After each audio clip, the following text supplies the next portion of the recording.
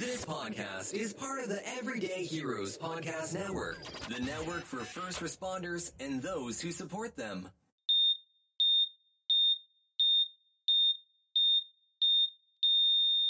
It's October. Time It's just flies. October. You get 3 Mondays of us in October. It's like a extra pay month. Treat. Welcome back to Scissors and Scrubs. I'm Nicole. I'm Lara. You know what we did not discuss, Lara? The last time we recorded? What? The Queen. Oh my God. I know I'm like 2 months behind and she'll have been buried by this point. Hey, no one's even gonna. But when we're recording, she's only died a couple of days ago. Yes. She died while I was at work. All I wanted to do was go home and watch the Queen. I haven't stopped, and so now on TikTok, like everything that comes up on my feed is the Queen thing because I keep watching Yes. like, all of them, and I'm like, oh yeah, and then they go into like everybody else. I'm like, devastated. yeah, I know. It's all I'm watching. I swear, I think I'm mourning her more than I would a family member because I loved her. I know. I just loved it. And my kids are like, well, what's the big deal? I'm like, she's a fucking icon. Most of the world doesn't know any other monarch in England. Yes. Now, granted, we fought a war not to give a shit. I get it. Right. But I do love her. Yes. And I'm like, think of the people she's met in her lifetime. She met Winston Churchill. She met 15 presidents. The heads of every fucking country for decades. Like, she's unbelievable. Yes. She's unbelievable. No. And she's just. I'm And I slowly think gonna she's miss her. just a steady. Yes. She was a steady in everyone's lives. Like she was just always the queen. She was Yeah. always there. There's the queen, you know? Yeah. And it's going to be really weird to say the King of England. Because It is we've weird. been saying queen. And I feel like that sounds like we're in like the 1600s. Yes! The King of England. Yes! In honor of her, I was watching Henry VIII in Anne Boleyn last night. Oh. It was a fucked up family. That was. So this literally has nothing to do with what we're talking No. about today. Although, maybe. a Well, little. maybe. I mean, maybe she was on hospice the last Maybe. couple of days, Laura, because that's what we're talking about. Yes. Hospice nurses. We had an email come in a couple of, back in August, and this woman's reaching out, and it broke my heart to read this because I can imagine how she feels. Both Laura and I have had to deal with family members' end of life. A lot of nurses have to do that, and it's a lot of pressure on the nurse of the family, and we'll get into all that. So we're going to read her email, and hopefully I'll read it the way she wanted me to read it. And then we're going to kind of cover what hospice nursing is, some stories of hospice nursing, and some of our own experiences with hospice nursing. And this woman as well is looking for people, she's looking for advice. So if you have anything constructive to add to this podcast, I do not want to hear any. She doesn't need to hear any negative, I guess is what I'm trying to say. So if you have something nasty to say about it, you can just email us privately. But she's looking for people to give similar stories. She's looking for comfort. She's churning because she doesn't know where to go. Laura Nicole, first, I just want to say thank you for taking the time to create a podcast that makes me both think and laugh. Well, I'm glad it makes you think because it just makes me laugh. It always brightens my day listening to you too. But I am writing because I have experienced something as a nurse that I can't find any significant support or commiseration about. I have been an oncology nurse for 7 years, which proved to be an appropriate calling as my little sister was diagnosed with triple-negative breast cancer just shy of 3 years ago. Devastating. It's a great honor to be able to provide meaningful advice and support to someone you love so much during the worst time in their life. I am happy I was able to be a resource. After her initial treatment and subsequent surgery, she was found to have a recurrence which metastasized extensively to her bones, from her skull down her spine to her femurs, including her sternum, shoulder, and pelvis.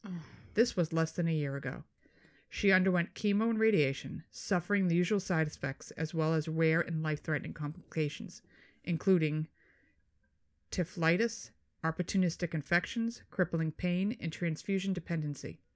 She progressed rapidly through her treatments, and the cancer spread to her lungs and liver.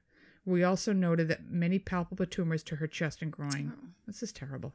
I watched her decline, traveling over 4 hours every couple of weeks, knowing better than anyone else how this would go and hating every desperate moment of it. Her pain was poorly controlled, partially due to my brother-in-law's fear of addiction, which, God bless, at that point, who fucking gives a shit if she's hooked on meth? I feel like a lot of people have that problem. Who cares? I know. But also due to the extent of the disease. Watching her suffer was the worst thing I have ever witnessed as both a nurse and a human being. After much debate, encouragement, and support, she was admitted to home hospice services in August. My sister called me a day into her hospice treatment in a rare moment of clarity, asking me to come. I dropped everything and went. As the nurse in the family, luckily with significant hospice experience, I was put in charge of her care. I called the rest of the family in so they could see her. I administered her medication, called the nurses for increases, and stayed up with her all night for days to change her and manage her terminal restlessness. I think people don't realize that the end of life can get physically messy. So you are, when she says changing, you're changing diapers, sheets, beds, linens. It's tough. I suctioned her mouth when she started choking on the liquid morphine she couldn't swallow. I dressed and cleaned the ulcer that formed on her coccyx. I helped hold her down as she fought 2 failed Foley insertion attempts. She had apparently developed fistulas. I comforted her when she screamed and tried to bite me when I had to turn her. I comforted my family as they watched. I increased her meds until she stopped trying to rip her clothes off, until she was comfortable. I gave her every dose. I'm going to literally start crying in about 2 seconds. I gave her every dose until she passed away. While my family was there for support, and they are grateful that I was able to do what they, quote, could not, I cannot shake the weight of what I did to and for her. She died in August, shortly after she started hospice, with her family surrounding her. She would have been 30 years old in August. Oh, God. She's survived by her husband, her children, her parents, her grandmother, and siblings. How do nurses manage being end-of-life caregivers for their loved ones? It would give me comfort to hear how others have managed their grief. I am hoping you may be able to use your platform to solicit similar stories to mine so I might feel less alone. I know it's not usual lighthearted subject matter, but it would help me, and maybe others. If nothing else, I would greatly appreciate even just your thoughts because no other nurse I know can relate. Thank you again for all you do, and thank you for taking the time to read this because it took a lot for me to put it into words. I'm not going to use her name. She asked me not to. I did leave out I redacted some information because she asked me, she doesn't want this family shit going on and she doesn't want it to be too identifiable. So that is her story. And it greatly moved me when I read it. It greatly moved me when I read it again. It's very difficult. So what we're going to do is we're going to read what hospice nurses do, which she is one. I had a very rough experience with my mother-in-law in hospice. You've taken care of your dad. So we'll tell some of those, and we have some stories from hospice nurses, and hopefully we'll get some write-ins to she needs a support group. She can't find one. It's not an easy support group to find. It's not one many people want to be a part of. So let's see if we can help her out. Yeah. Okay, so I have I just have basic information on hospice, the history of it, how it started, and kind of what they do. I got it from understandinghospice.org and healthcare.com. So modern hospice, I guess like thousands of years ago, they had hospice like little. You just took care of your family members. They took care of their family members. Nuns would help, and so it was like a hospice care. But modern hospice started in 1948 by Dame Cicely Saunders. She had to be from England with the name like Dame. Yes, it's Dame Cicely. That is when she started working with terminally ill patients as a nurse in the London area. She focused on palliative care rather than treatments to cure. So she wanted to make you comfortable and have a good life as opposed to curing. Those who don't know what palliative means, you are either doing surgery, whatever care you're doing is just comfort measures only because you're never going to cure what the problem is. Right. So you are just there to take care of them and make them comfortable. And I do go into palliative care. Oh, sorry. No, that's all right. She wanted dying patients taken out of the sterile hospital environment, especially think of the 30s and the 40s, like all white, like limited visitation. Like you'd go crazy in there. It's all sterile and nothing's warm. And people could only come in for an hour. And so she wanted people out of the sterile hospital environment and cared for at home where they would be comfortable. It was all about the patient psyche and comfort. Saunders received her medical degree in 1957, so she was a nurse and then went to medical school. In 1963, she spoke at Yale about her hospice ideas to doctors, nurses, chaplains, and med students. She showed pictures of terminally ill cancer patients before hospice and then during hospice. And the difference in their appearances were so shocking that it started a discussion in the United States about we need to start hospice care. Something like that? Why can't I do something like that, Laura? I know. All I'm doing is telling funny stories. I know. Anyway, go ahead. Something really meaningful like she did. I want to really be left behind. I want to be a dame. Yeah. So that sparks the hospice care discussion in the U.S. In 1967, Saunders opened St. Christopher's Hospice in London. It was the first hospice for terminally ill patients in the UK. Dr. Florence Wald was the dean of Yale School of Nursing. So she had probably heard her speak when she came to speak. So in 1968, she takes a sabbatical from Yale, goes to St. Christopher's Figures it out. to get firsthand hospice experience to start bringing it back to the Interesting. States. It's the nurses that did this. I know, and the women. Mm-hmm. I'm just saying. I'm just saying. No points made. No. In 1969, do you remember Dr. Kubler-Ross from nursing school? Yeah. Yeah. Dr. Kubler-Ross wrote on death and dying. Yes. Fucking death and dying. Yes. Which is a book that emphasized the benefits of home care over hospital care for terminally ill patients. She had over 500 interviews in that book with dying patients. And it helped her argument that everyone should have the right to decide on end-of-life care. If you want to be in the hospital and you want to be in that is your right. If that makes you feel right, but that if you this be is home, where I need to be. But if you want to be home or in a home environment with just, palliative care and that's your choice. Be around family, that's your choice. It's your choice what you want to do. I'm going to die with my cats on my chest. I'm not going to lie. Kubler-Ross testified in front of the U.S. Senate Special Committee on Aging in 1972 on the right to die with dignity. In 1974, Florence Wald, again, that went to observe, a chaplain and 2 pediatricians founded Connecticut Hospice in Branford, Connecticut, which was the first hospice in the United States in 1974. Isn't that my unreal? Lifetime. Like, Unreal. it took that fucking long. But then, I shouldn't break this up, but I'm reading this, I'm like, this is why people have these innate and like these ideas about hospice. Like, don't go on hospice, they'll kill you. You're gonna die. I'm like, they're gonna let you die. Because it's only been around for less than 50 years. Like, it's blows my mind. But I'm like, and this I think is what anything surrounding death terrifies people. Yes. Absolutely terrifies them. They don't want to understand it because they're too afraid. Right. But I'm like, this is why. It's newer. This wasn't even allowed around in like literally our parents' 1974. Time. It's only like 25 years ago. Okay, sure. It's not. Sure. You, not you 48 wrote years a ago? number No. there that I really didn't like Almost hearing. 50, I said. No, Yeah, Laura. almost 50. No. It's close, very close. No, it's not. So anyway, but I'm like, this makes sense why everyone is so hesitant and or like scared or like, elderly people now, this wasn't even out when they were growing up, Not even an option. Right. Also in 1974, Senators Frank Church and Frank Moss introduced legislation to the Franks to provide federal funds for hospice programs. Nice. It didn't pass. What the fuck? Yeah. In 1982, Congress created a provision to make a Medicare hospice benefit a part of the Tax Equity and Fiscal Responsibility Act. Did it pass? Yeah. And in 1986, the Medicare Hospice Act was enacted. That gave states the option to include hospice in their Medicare programs. 1986. Mm-hmm. I was alive during that time.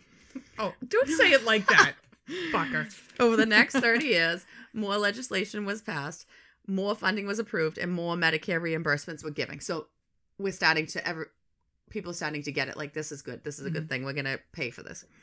That allowed more providers to get into hospice because they're paying people to do this. In 2004, more than 1 million Americans received hospice care. In 2005, there were more than 4,000 hospice providers. We're getting there. It is still not. It's a field I've always contemplated if I left the OR. That's something I would think of doing. I've been involved enough in it with family members that I've thought, like, maybe I think it would be very rewarding. I'll be honest. I do. I'm a nut though about going into people's houses, so I can't. No, but you could work at like the Kaplan Center. Yes, the house. Like, yes, going into the houses, not my fave. I could work at a place that was not a house. In 2014, the National Hospice and Palliative Care Organization celebrated 40 years of hospice care in the U.S. So we're literally talking a very short time that we've had hospice, which is blew my mind. I had no idea. So little time. It's so young. Yes, it's so fucking young. But that blew my mind. It blew my mind because I really thought it was longer than that. I had no idea that wasn't because it's been a part of our lives forever. Since hospice has only been around for such a short time in the U.S., less than 50 years, like I said, a lot of people don't fully understand what hospice does, who can use them, and why. When you can go when they should reach out, why they should reach out.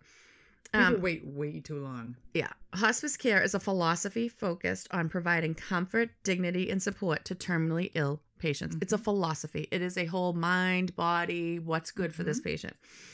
It is not curative. You are not being cured on hospice. You are not curable on hospice. When hospice is not killing you. No. Whatever you have is already there. Hospice is giving you Helping life with dignity. Right. When there is no cure, hospice providers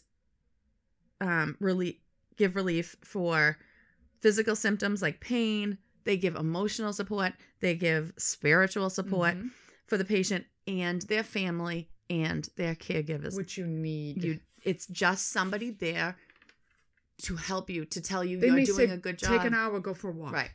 And just to encourage you, like, because you, like we said, like, end of life can be messy. It can be painful. It can be long. a long time. And you feel like, what are we doing? Like, Right.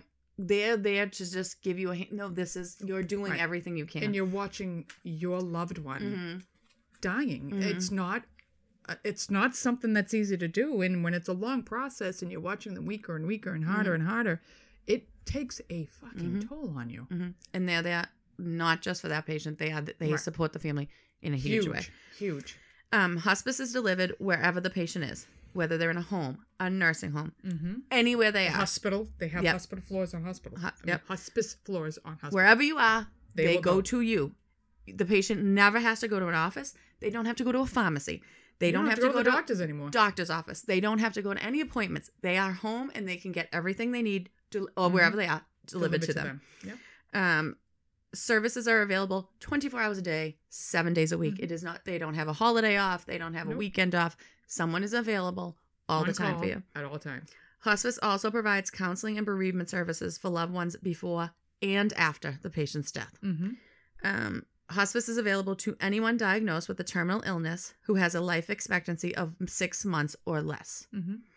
It does not matter what age you are. You can be a child. You can be a 90-year-old. It does not matter. If you have a terminal illness and you are expected to live less than 6 months, you can have hospice. Now, when my father-in-law was on it, they said it could be 2 years. They said, but you have to agree you're done with medical treatment. And if you decide you want to go in, which he did, he had to go into the hospital, they back off. Yes. And then when you're ready again, they come back. Yeah. So So you there's can a go whole, on and off of it. Okay, yes, sorry. you can go. So, but it has to be, You're not going to recover from what you have. yes. And I think they do say, yes, it's around, they will probably live Right. around 6 months. And then I get into, so 2 physicians need to certify that a patient is not responding to aggressive treatment and has a life expectancy of less than 6 months. So they have to say there is They nothing die. else we can do. Yeah. It is not, nothing is working. You Right. will die from this illness. And the 6 months is only a prediction. Right. No one knows exactly when you're going to die. Mhm. If the person lives longer than 6 months, they can be recertified and kept in hospice. So after 6 months, they Yep. check again. Nope, nothing's gotten better. You are still going to die. You get hospice. Right. We'll do this again in 6 months. If the person improves, because sometimes people do improve on hospice because you're gaining Confidence. And dignity, comfort. Sometimes it's just not as aggressive You're as they relaxed. thought. Sometimes you're off your chemo. You're, you know. So if they improve, they can graduate, quote unquote, from hospice, and then can be certified again later when you do begin to decline. Right. So just because, oh fuck, they feel better and they're getting around and they look better and everything's going better, you don't have to worry about it. You can be done with hospice, and then when you start to decline from your terminal illness, you can These go are back things on it. people do not know. No, it doesn't mean you're on it and you're going to be dead in 6 months. Right. It Or doesn't even 3 days. Like, Right. you don't wait till 24 hours. Oh, call me on hospice. Right. No. This is all. It's all therapy. It's all. It's needs. And they don't have to come every day. It's Mm-hmm. it's as you need it. So it's it's a help. It's a benefit. It is Yep. not in any way It's not a negative thing. Not in any It's way. not a negative thing, and that everybody thinks it is. Yeah. Palliative care, like I had said in the beginning, is a key part of hospice. So it focuses on comfort and the quality of life. Palliative care is for your comfort and your quality of life. They administer medications. They give, different devices and stuff to reduce pain. They also provide physical therapy. They provide occupational therapy so people can maintain activities of daily life. It And is in have no way dignity. saying you're bedridden now and you can't Yeah. get up again and You're not doing anything. this is it and I'm just going to give you morphine and call it a Right. day. It is to better your life. It is Mm-hmm. to give you comfort and quality of life. It is nothing to be afraid of. If they say, oh, we're going to bring the palliative care team in, people freak out. It is. Yes. That doesn't mean you're going to die today. Yes. Everyone's going to die. It doesn't mean you're going to die today or next week. It means It just we're means going to we're help not you be you're not comfortable. getting anywhere, and you need help. Right. I said, please note, palliative care is not hospice. Hospice uses palliative care. But it's Palliative not care the is not same thing, hospice. and everybody thinks it's the same thing. People can receive palliative care while they are aggressively treating an illness. So God forbid, I could be on chemo for pancreatic cancer, and even though I'm treating my pancreatic cancer, I want to beat this. Right, I want I to need help. end this. I need help with comfort and my quality of life. So that's why they bring in the palliative care. It is not hospice. Right. Common symptoms that palliative care treats are pain, nausea, difficulty breathing. Palliative care improves a patient and their family's quality of life. The patient does not have to be terminal to receive palliative care. So if someone brings up palliative care to you, it does not freak mean you out. are dying. Right. It does not mean you are terminal. It means you need help with the quality of your life. You need comfort. We're going to bring this team in because that's all they focus on. Right. While another team is focusing on your chemo or your Yep. whatever else you're getting. Patients who do receive palliative care report decreased pain, better appetite improvement, decreased anxiety, and better clarity. So they can make better decisions about their care and quality of life. If you are more calm, if you are in less pain, if you can sit and You're eat a meal, comfortable in your home. you can think, like sometimes you're in a treatment that's so tough on you and so hard on your body and you're in so much pain and you're so sick. You know what? Just stop it. I'm not doing it. I Right. can't do another treatment. Right. If you have palliative care helping you and making you more comfortable, you can say, you know what? I can get through the 2 more Yes. treatments I have, and we'll see how it It's- goes. Or exactly. you could say, it could change the You're other making way. a better decision. It's allowing you to make better decisions for yourself. So there is hospice, And then there's palliative care. and then there's palliative care. Hospice uses palliative care, but palliative care is not hospice. Right. So people, when you hear those words, it is nothing to be afraid I of. wish this podcast reached bazillion people I to know. know this, because recently I had a friend who the mother she's never getting better. Mhm. And it's a lot on the caregiver. Mhm. She's giving her every meal and she's bathing her and she's put in bed, and I'm like, why don't you bring in palliative care? She's like, well, she's not. I said, that's not what it is. No. You need services. They will provide you services. If nothing else, they'll give you a hospital bed. Right. Like, you need help. Yes. So let's talk a little personal experiences first. Okay. My most recent experience was my brother passing away. He passed away the summer of 2020. That was, the week my brother died, the cat. Yeah, it was a lot. It was a lot. I actually hugged you. Yes, and that never happens. That's how you know it's bad. Laura gives you a hug. It's the end of the world. Exactly. So my older brother was, at the time, he was 53. He had been diagnosed with HIV in 91. So he was probably in his early 20s when he had HIV.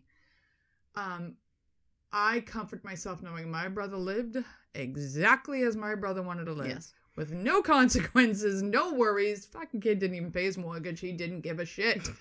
But he traveled the world. He traveled the country. He met crazy people. Like, he lived an unbelievable life. But because of his way of living, he ended up getting a lot. When I say his way of living, I don't mean his lifestyle and who he chose to be with. I mean not giving a shit about anything. He came up with an opportunistic cancer and he ignored it for a while. So by the time he notifies the nurse and the family, which it's really hard when you're the nurse and the family and you know what people are talking about, because random strangers come to you with shit, let alone family members. So he hits me with information in like February, sends me an MRI. And again, you know what you're reading. So I look at it and I'm like, oh, he's fucking riddled with cancer. And he's like, well, what should I do? I'm like, have you even spoken to a physician yet? No. You need to go to the doctor like Monday morning. You need to be knocking on the door. Yeah. 2 weeks later, he calls. I'm like, have you seen the doctor yet? No. And he's symptomatic at this point. He's having trouble urinating. He's having trouble going to the bathroom. He's having trouble with a lot. He's very symptomatic. Yes. And I'm trying to explain to him, to have this surgery, you have to bring in orthopedic, GU, general surgery. Like, he needed like 5 different specialties to deal with where the cancer was. And even then, when you don't know what's going to happen. So the next time I hear from him was the end of March, beginning of April. And he's in California. And I was like, he's like, well, I want a second opinion. I need help. I said, it's too late. He's like, what do you mean it's too? I said, you're in California. Have you seen the fucking doctor yet? Well, no. I said, so you have chosen your path. So he makes his decision. He's looking for help. He starts treatment 2 months after I have even seen this diagnosis. He waits too long. And when I describe my parents' reaction, he's like my parents. I'm going to put my head in the sand and pretend it's not happening. So now it's gotten to, he can't work anymore. He's really progressing. And I need to get down and see him. my parents, are you going to see him? Yeah. Are you going to see him? Yeah. And we're going to drive. We're going to do this. But they keep setting unattainable goals because I don't think my parents could deal with what was going on. So I eventually approached my mother and I said, I'm flying down. I'm not taking a train. I'm not taking a bus. I'm not taking a car. I'm not taking any other form of transportation but a plane. I am flying down. I am flying back. I have got to go see him. He is dying. And they just are not, they're just not getting that my brother is dying. They could not wrap their heads around it. Yeah. So my mother's like, okay, I'll go with you. And the reason my mother was not going to fly is because the one thing my mother doesn't do is fly. She would walk to Florida before she would fly. She hates planes. She gets sick. I could go on and on and on. And then eventually my father's like, okay, I'll go too. And down to Florida we all go. And it was the first time in my life that my parents were like children. I was hurting them like cats. They were children. I had to book the flights. I had to wheel them through the airports because, of course, the fucking week before we go, my father breaks his leg.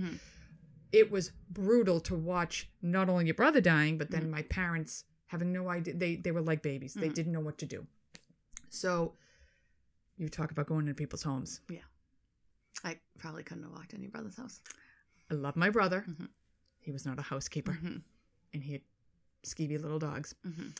So we had to go in the home, which was not easy. And he is, I will say, his support group was amazing. He's surrounded, they're not my people, but they're his people, and his people were wonderful. They really were wonderful, and they were taking as best care as they knew how to of my brother. But being a nurse, the care was not enough, and there was not clean care, and they didn't know what they were doing, and the hospice nurse was coming in. And we got there on a Tuesday, and by Thursday morning, they're knocking on my window at like 3 a.m. I go over because he lived across the street from my parents' home down there. I go over, and my brother is in bad shape. They're bringing him to a hospice house. If you do not know what a hospice house is, when it gets too much for sometimes the family, or the end of life, I cannot explain enough to people who have not experienced it, is not pretty. It is just not pretty. They start to lose their sense of themselves. They lose bodily functions. They get very, their breathing sounds funny.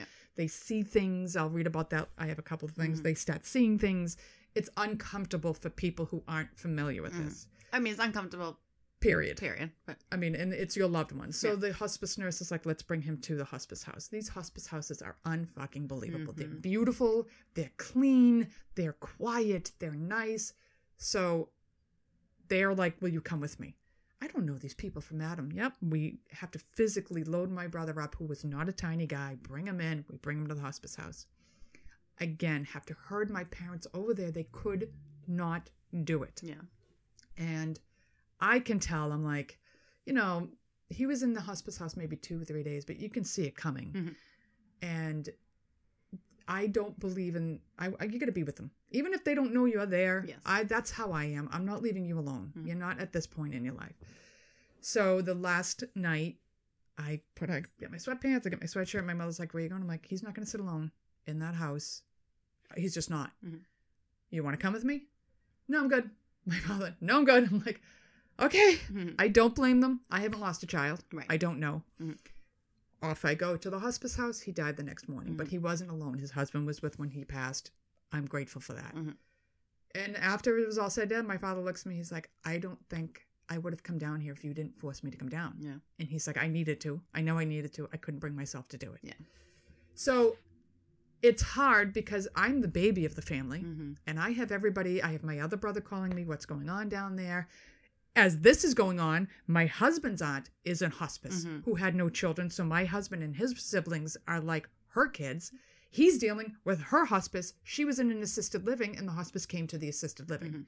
And again, he's up all night. They weren't going to leave her alone. So they passed within hours of each other. Yeah. And my husband and I are like, what the fuck is going on? But he's calling me, asking me questions. My parents are, and as the nurse, you're the translator. It's like another language for these people. And it's really heavy on you because who are you talking to? Right. I'm calling you from Florida. Yeah. Like, Laura, I can't fucking do this anymore. Like, I'm venting to you because I have that support system. This woman does not. No, that's too bad too. It's awful because when you can, like, I can joke with you and you understand I'm not being a dick. You know why I'm doing it. Right. You know what I mean? Right. Not everybody's going to listen to your dark humor and understand where Right. you're coming from. Right. It's not easy. Mm-mm. I had my father.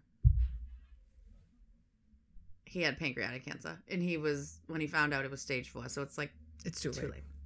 So I work with a surgeon that is world-renowned pancreatic surgeon. So he calls and tells me, and he's like, I want a second opinion. And I'm like, okay. I said, I work with like the best in the world. He's like, okay, yeah. So I went downstairs. I was at work when he called me. And I went downstairs and I said to the surgeon, I went into his room because he was actually operating. Isn't it always amazing when you need them? They They happen to be there. I know. He's operating that day. I was like, yes. So I went in the room and another nurse was in there and he wasn't in there yet because they weren't started yet. And I was like, oh, is he not down here? Like, no, he's coming down in a minute. I'm like, okay, I have to go. Like, I had to go work. I said, but I'll come back in a little bit. I said, my father just called. He has stage 4 pancreatic cancer. He just wanted a second opinion. She's like, okay, I'll tell him. And I said, okay, I'll come back when I can. So I had to go do breaks or whatever. And I came back in. And he's in the hallway waiting for me. And he was like, okay, so your father has an appointment on Monday. Have him bring all his films. That's why I love these fucking guys. I'm sorry. The radiation oncologist and some other doctor will all be there.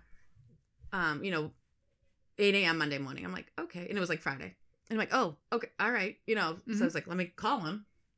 Of course, I call him, and he's like, yeah, you know what, I'm not going to get a second opinion. I'm like, I just fucking asked this. That same thing happened to me, yep.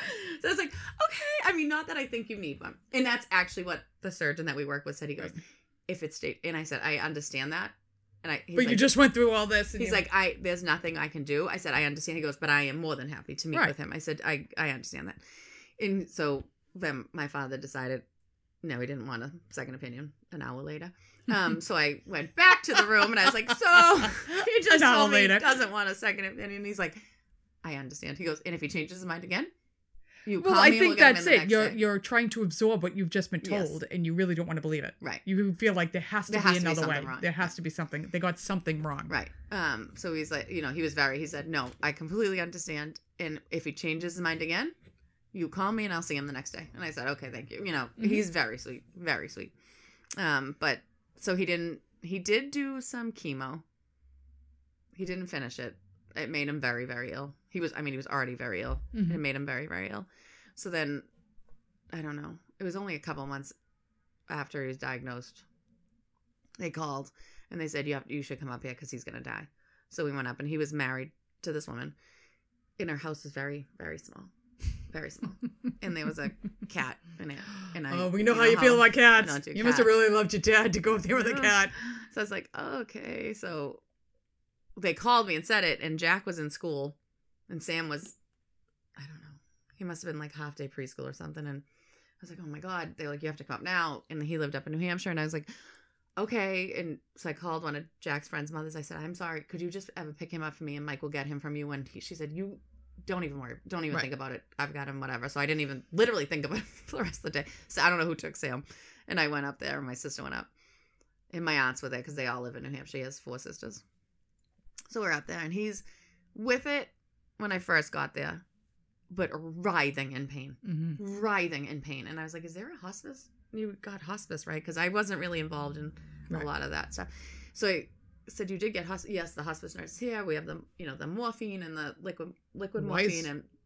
Why is nobody giving him the morphine? I said, so when did he have it? Because he's writhing in pain. And they were like, like a few hours ago. I'm like, okay, let's give him some more, please. Like no. What? No. I said, but he's in pain. Well, he just had it. I don't want him to have too much. I'm like, my father was an alcoholic. Who the fuck cares at this point? But I'm just like, he needs a little more. I'm sure he needs a little more than what you're giving him. And I'm like, okay, but he's dying. So the hospice nurse, I'm like, okay. And I can't really, it's not my mother. It's his wife. So I'm like, okay. So we sat there. He kind of talked when we got there. And then very shortly after, he was out of it. Right. So you couldn't even ask. Well, that's what's hard too, is especially when you start giving the morphine. You kind of have to say goodbye because once you give them the morphine to control the pain, they're gone. Right. Like mentally, they're out of it. So, and I think it was the disease progression as well. And then he couldn't speak. So then all you can do is watch Him in pain. Grimacing. And I'm like, he's grimacing.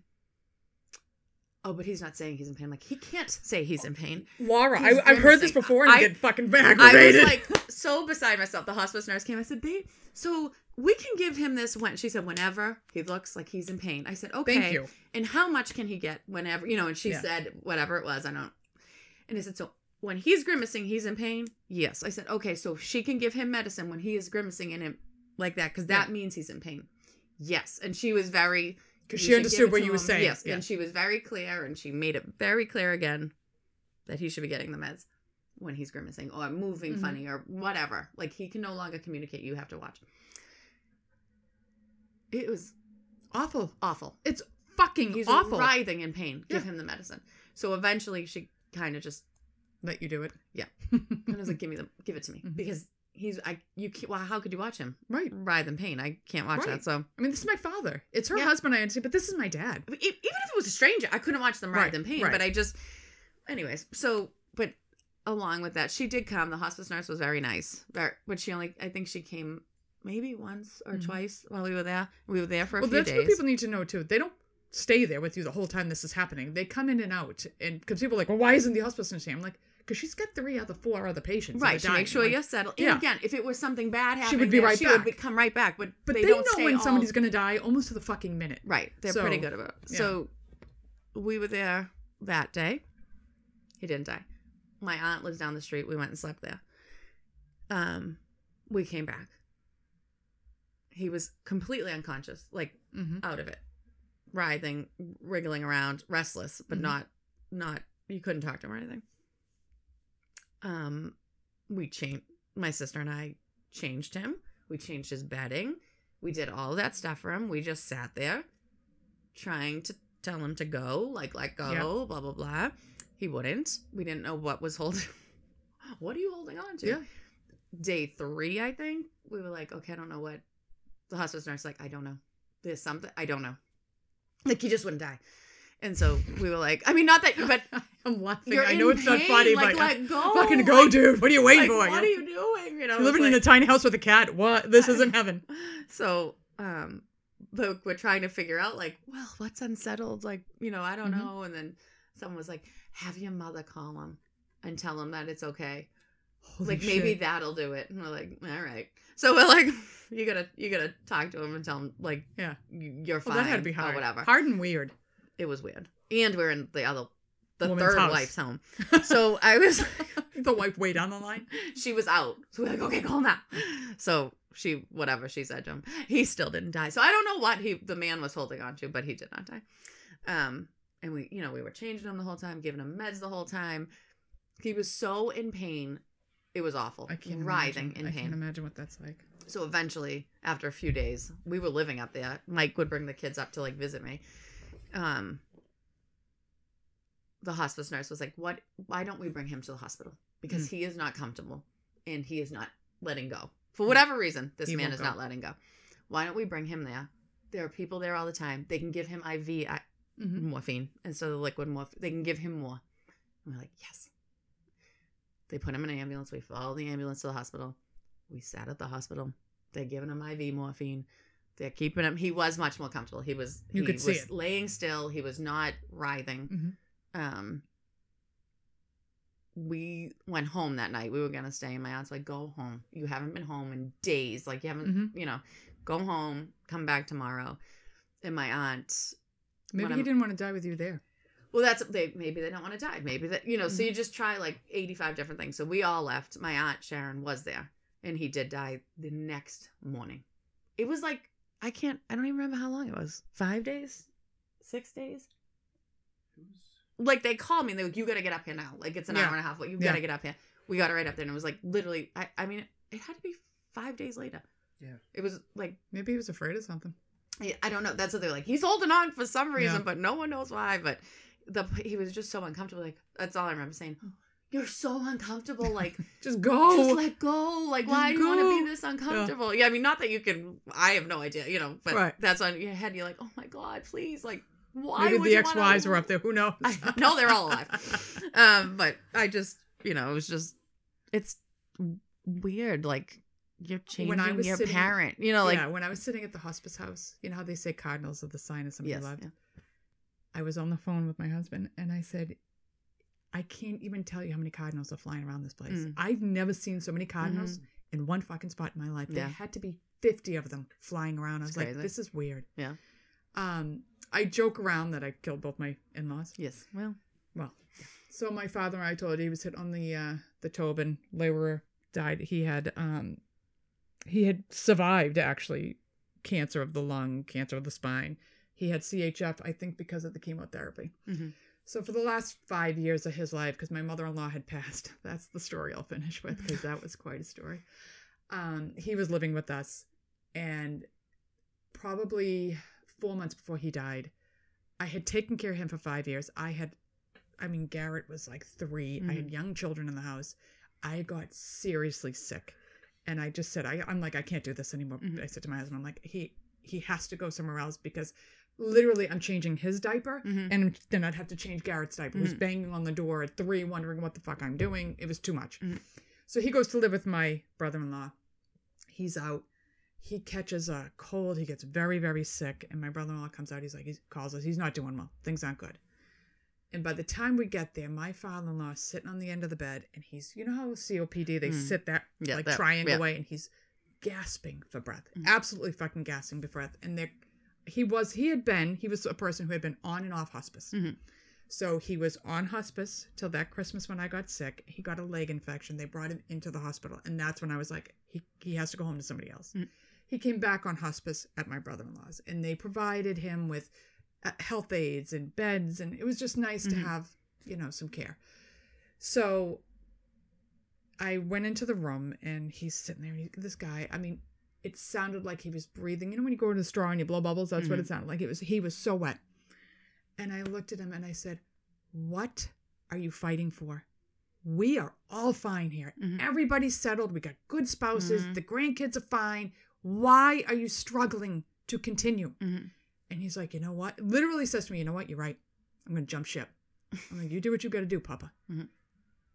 We brought him to the hospice house that night. I sat with him for 2 days because I was working nights at the time. The brothers couldn't really, they would stay with him during the day. I'd go home and sleep. And he was so wet. He was just so wet. By the time he hit the hospice house, we did not say another word to him. He was done. 2 a.m. in the morning, I can hear the wetness stop. Then they take a breath. Wetness stop. Done. Yeah. I spent like 2 minutes with him, say goodbye to him, call all the brothers in. But they would leave. It was to leave it for somebody else because people can't handle it. And you have to respect that. Not everybody can handle watching that. It's not pretty. It's not. It's not pretty. It's not either. So my mother-in-law, this is the coup de grace story. My mother-in-law, what a sweet woman. God bless you. Jeannie Meanie.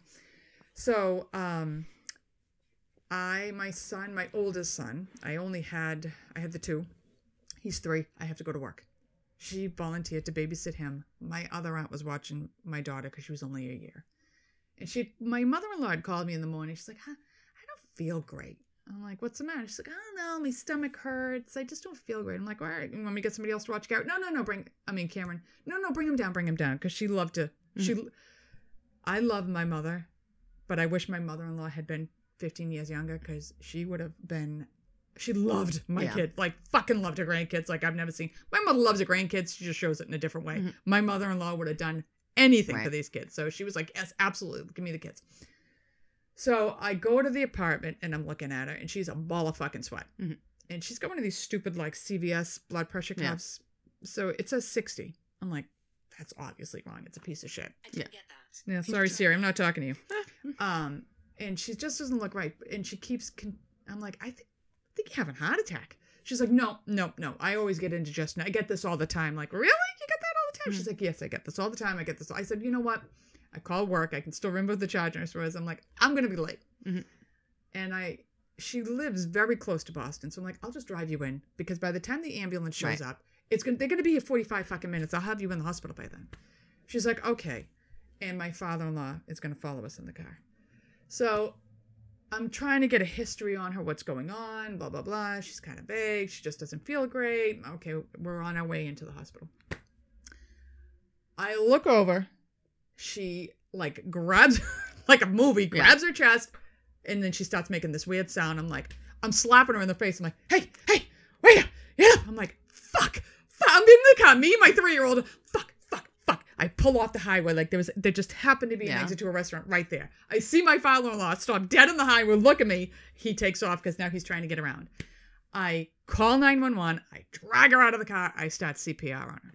The problem with where I pulled over, I am right down the street from one of the worst hospitals the state has, okay? I should have kept her in the fucking car. Yeah. That's problem number one. So the fire department had to be the next street over because they were there in fucking seconds. They were there. They take over CPR. The ambulance shows up. And I'm trying to call my husband. His brother's like, this is bad. Like, this is really bad. And this EMT, he had to be 6'2" and 450 pounds. I have him by the chest. He's like, we're taking her to that hospital. I'm like, you are not taking, they will kill her. You cannot take her there. He's like, we have to take her there. I'm like, you cannot, you know how bad that place is. And he said, listen, if we get a pulse back, I'll take her into Boston, but otherwise she's going there. I'm like, fuck. Off they go. 45 minutes. We sat in the parking lot. I wanted to be like, just scoop her and take her. Why are we fucking around here getting IVs and shit? Get 10 seconds. This is why I drove her. I obviously second guessed my decisions that day forever. Yeah. So off to the hospital we go. And this is the reason I tell the story is because this is what happens. She is not my mother. Mm-hmm. But every time a physician came out, who literally the words would be, who's the nurse? And then they would tell me everything and I would have to translate. Mm-hmm. I'm not going to make decisions on her care. She's not my mother. Right. And I'm very cynical. Excuse me. I know the decisions I'm going to make, but I'm not going to tell you to make those decisions. They ship her into Boston. We all fucking go into Boston. My poor son, I don't even remember. I, to this day, can't remember what happened to, he was in the car when it happened. Mm-hmm. I don't remember. I took him to the hospital and he went. I don't know who picked him up. Yeah. I don't remember where he went. I think my sister-in-law took him. I don't remember. To this day, I don't remember. I still have him, so he's alive. Yes. He as well. He was unharmed. He's unharmed, but I cannot remember from the life of me where he went. I remember him being in the back of the car while the ambulance there, and I was trying. It was freezing, so the car was running. I mean, it was just terrible. Mm-hmm. Into Boston we go. They put her in the ICU. They tried the cath lab again. The surgeon comes out of the cath lab. Who's the nurse? I'm like, this is fucking getting old. Yeah. Into the cath lab they go. My brother-in-law's to the ICU. My brother-in-law decides to stay. And I'm prepping my husband. I'm like, it ain't good. Mm-hmm. And he's like, do you think she's going to make it? I'm like, to be completely honest with you, she died in my car. Yeah. Like, they ain't getting her back. Mm-hmm. So the night shift is taking care of her. My brother-in-law's calling me. They want to put her on this. They want to put her on that. I'm like, she's not going to survive the surgery. Mm-hmm. No. Because my mother-in-law wasn't young either. She's probably 78 or 79 when it happened. I honestly can't remember. I said, she was a frail woman to begin with. Mm-hmm. She's not going to survive these surgeries. She's going to die on the table. Is that what you want? Mm-hmm. You want to be able to say goodbye to her? So they decide not to. The night shift calls us at 5 a.m. Come in. She's dying. Like she was in DIC. The poor things. Yeah. The night shift nurses, God bless them, they were trying to cover. Like I knew what I was looking. You walk in, every arm's covered in chucks. Yeah. Every orifice is like, and they're like, what's going on? And I'm like, oh, this isn't good. And the nurse looks at me again, and she's like, it's not good. I'm like, okay, all right. So at 7 o'clock, we're going to have a family meeting. Mm-hmm. The night shift's saying us, she's done. Mm-hmm. The day shift comes in. They had to walk out of there in 2 weeks. So we have this big family meeting. It's like, we could do this, and we could do this, and we could do that, and we could try this. And I said, okay, well, she was anoxic for 45 minutes. Like, what do we look like on the... Well, I don't have the answer to that. Exactly. Okay, so you save her body, but she's a vegetable. Right. At 78 years old, and she's in a nursing home for 5 years. Was that what we're going to do here? Mm-hmm. So... he finishes his spiel, and there was myself, my husband, my brother-in-law, my sister-in-law, my father-in-law. The whole table looks at me. What do we do? Yeah. I'm like, not my mother. Mm-hmm. What do you want to do? And I said, this is what's going on. I had to explain everything he just said because they didn't hear a word of it. Right. They're not listening. And they decided, well, let's wait a little longer. Again, I know what's going to happen because the surgeon basically, or the doctor of whatever the hell they were, he's like, we're going to let her declare herself. We're going to take some labs. She'll declare which way she's going to go. Oh, great. We've come this far. Why not? Let's wait. I go to breakfast. My husband, he gets so intense. He doesn't know how to express his feelings. So he gets really intense. I'm not leaving my mother. We've been with her the whole time. I'm like, all right, you don't want to fucking eat, don't eat. Go ahead. Stay. They're going to call you if there's a problem, but you stay with your mom. I got it. It's your mom. I get it. Down I go. In the meantime, my father-in-law is diagnosed with cancer. We're supposed to have surgery the next day. Yeah. So I tell you this for a reason. So we go to breakfast. I come back up. Doctor's boring a hole in my face. And I just looked at him. I said, she declared herself. He said, yep. I said, she's not living. He said, no. Mm-hmm. And again, every face looks at me. What do we do? Well, if it were my mother, I'd turn everything off and pull the tube. Not my mother. Mm-hmm. I can't make these decisions for you. They decided to pull the tube. And again, I got to herd them all in the room, sit with them while this is going, which is the most awful thing I've ever had to sit through in my life. 4 grown men bawling their eyes out because the glue that held that family together is going. Like, I'm going to cry thinking about it. So they're all silent criers. Like, just tears pouring down their face. I'm like, this is fucking the worst thing I've ever had to watch. I have to help them pull the tube. Not have to, but I stay in there. I help them pull the tube. I help them pull, because she was gone within 5 minutes. 5 minutes that they're done. Well, because she did die in a car. Then she dies, and they all look at me again. I'm like, all right, let's go to my house. I'll make some pasta, because that's what Italians do. I'll make some macaroni, and you guys can start deciding plans and funerals and this and that. Let's go. And I'm literally, come on, let's go into the elevator. Let's all go. That's why it's hard as a nurse. Who am I going to tell? My mother didn't want to hear it. I'm trying to vent to my mother. And I think because she felt guilty, she attacks me instead. Right. And I'm like, what the fuck? So it's very hard, because everybody's looking at you for answers, and you don't always have them. Right. Even though you're a nurse, it doesn't mean that it's not hard to deal with it. You're not or it's inhuman. Not hard on you. It's still, I know it's happening, but that doesn't make it better. Right. Right. Like, it's and still they're all looking to you like, what do we do? And then, right. Well, I don't want to tell you the wrong thing, because it's your mother. Right. So we've done this. There are people, I hope these stories have helped her, that she realizes we've all been in those shoes. I mean, it wasn't my sister who I was close to, but I've had to bury my brother. I've had to be there to help him. I've had to change his ass, which is not fun. No. And trying like, oh my God, his husband was changing his dirty, poopy diaper with no gloves. I was like, oh, you want gloves for that? No, that's not good. It's all over the bed. I'm like, no. So we've all been there. Yes. And it's very, very hard. And unfortunately, when we decided to take our nursing pin, this is all the shit that comes with it. Yeah. I think it's very hard. Yeah. Because you're right. Like, everyone looks at you. Everything they say, they look at you. What did they say? They're all, what did he just say? Because these doctors, some of them are so in their head academic, they can't dumb it down. And they don't know how to talk. And I think they want to give all the information, quote unquote. But it's not always helpful. Should, but it's not. But lay people can't interpret all that information of what those signs mean, or they don't even get that is a sign of something. Right. Like, so it's hard, but it's very hard. And I do think you're not pressured to do it, because I think you would do it because that's just who you are as a person. That's why you're a nurse. That's why you went into nursing. But you're going to be the one changing them. You're going to be the one like, when you're changing the bed, I'm like, okay, give him to me, like, roll him this way, and you're telling them how to change the linen, like you learned in nursing school when you're rolling your patient, like. But they don't know how to do that. You know how to do that. My neighbor across the street, her husband had prostate cancer. And God bless him, he was desperate to find any hope. He was always like, what do you think? What do you think? And I'd be like, you know what? One person on earth, not even on earth, knows when you're going. And that's the big guy upstairs. I don't know. So he's at end of life. They had brought in hospice like 2 days before he died. I'm like, why are you waiting? Yeah. Well. So his daughter is a nurse. And she was taking the brunt of the care as well. And she was a hot mess. God bless her. So I get a knock on my door, and it's the wife, and she comes in, and she's like, Kelly's in the shower, and Peter's not doing well, and I really need some help. Do you mind helping us out? I'm like, absolutely. I run over. Thank God Brian was home. Kids are all set. I run over, and his middle daughter is standing there with her hands up and rubber gloves on. All right, but she's not touching anything. She's standing there like she's just come out of washing. Yeah. Her hands are gloves. For surgery. And the daughter now has come down from the shower. And when I tell you it's messy, he is evacuating his bowels for the last time, and there is a lot of it, and it is completely fucking liquid. Yeah. All right. So he's laying in this, and they're horrified.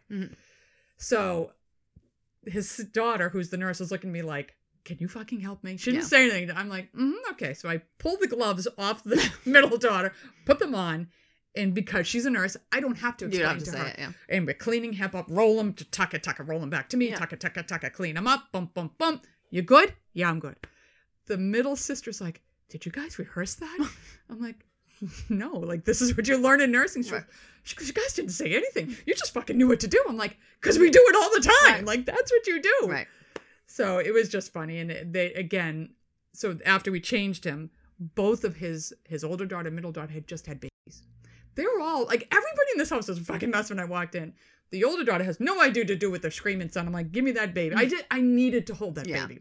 And I grab him and I get him on my chest, sound asleep, out like a light. She's like, you just calling this whole house down? I'm like, because that's what nurses do. And I'm patting him on the back, like, this baby's so cute. He went sound asleep. I'm like, I'm just going to lay here with him on my chest for about 5 minutes. You don't mind, do you? I'm abducting your child. She's like, no, that's okay. And he died, I think, less than 24 hours later. Yeah. You know, it was, they leave him, it's June. It's June. He dies at like 9 a.m. It's 2:00 in the afternoon. I said to the wife, did you call the funeral home yet? No. Why? It's June. You're going to get ripe in that room if you don't call. Well, my daughter was sleeping. I didn't want to wake her up. I said, call, because they could still be another 3 hours. Right. Doesn't mean they're going to be there in 10 minutes. The flies are going to start collecting in your living room. Like, it's June. This isn't like in December. You could turn the heat off in the room, you know? I was like, I don't mean to be mean, but honey, you're going to call them. Yeah. So I hope this has helped you. And I hope people will realize that it's not that the morphine they're giving you at that time is not, you're not going to be addicted to it because you're going to be dead. You're not going to, it doesn't kill you. It's almost cruel to hold it back. It's for comfort. This is all for comfort. This is not to end your life. Right. This is for comfort so you can die with a little bit of dignity, a little bit of grace, and not such severe pain. I don't think people realize one of the first indicators of cancer is pain. Mm-hmm. That's how painful it is. Yeah, cancer is painful. So give them I would go buy heroin for my mother. Yeah. That's what it took to get her comfortable. Mm-hmm. I would fucking OD them if I tell my husband all the time, just give me the hot shot, dude. I don't want to live through that. But that is not what hospice does. No, that's what I don't. But that's what I want. A bottle of Jack and a bag of heroin. I think people are afraid. That's what that means. Oh, you're going to give them morphine? You're going to kill. That's what's killing them. No. It's the same people who think if your license says organ donor, we're going to kill you for the organs. This is not. But actually, I don't think it is the same. I think it's more people think the morphine thing. It is not.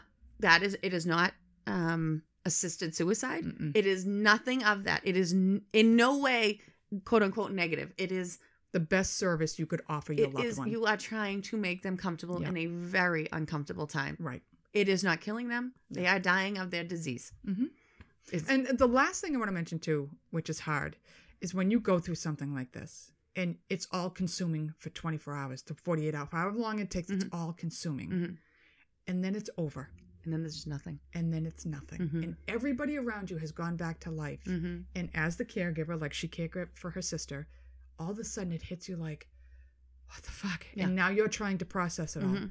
Right, because when you're in the moment and you're giving the care, you're not processing. Right. You're just doing, you're working. Seek somebody to talk to, whether it's a support group, a fellow nurse, a podcast. Seek somebody to talk to, because you need to decompress from the experience, because there is going to be a small part of you that says, thank God it's done. Yes. And you feel guilty for thinking that way, but it's a blessing. There's nothing wrong with thinking that. You need to find somebody to talk it through with. And if somebody around you cares enough, whether they understand or not, they'll listen. And sometimes all you need is my cats hear a lot of shit. Yeah. Because they look at you like they know what you're talking about, but they just listen. Yeah. You know, so. Yeah, get yourself hopefully, anybody. Yes. And if you have hospice, they provide aftercare. Yes. Reach out to them. Just because that person is now dead does not mean you don't get the hospice benefit. Right. Get them. They will hook you up with someone to speak to, someone to help you. Yeah. And the hospice nurse herself does this all the time. Right. She can talk you through it as well. She can probably listen to you. Yeah. You know, nurses need to vent too. So, again, I'm sorry for her loss. Yes, that's a horrible. Her sister was very young, and I feel horrible for the children and everybody she left behind. I hope you find some peace and comfort that you were there for her in the time of her life when she needed you the most. So this will be our hopefully last heavy episode like that, because it's a lot of subject matter we covered, and we will bring back for the Halloween season, which we all know is my favorite. We got some good shit. We just talked about it earlier. Like, we'll talk about this, we'll talk about that, we got some good shit coming up. So don't be afraid of hospice. Have a wonderful fall season. Go get your pumpkins and your apples and start baking and burning your fucking fall candles. Go watch football. Get your, what is that? coffee. What's it called? That coffee that Oh, everybody's the drinking? Stoke The pumpkin Stoke coffee. pumpkin coffee. It's, My I daughter's literally obsessed. My husband can't on the bottle. It's my favorite. I literally can't. All right. Have a wonderful time. We'll see you in a couple of weeks. Bye. Yep.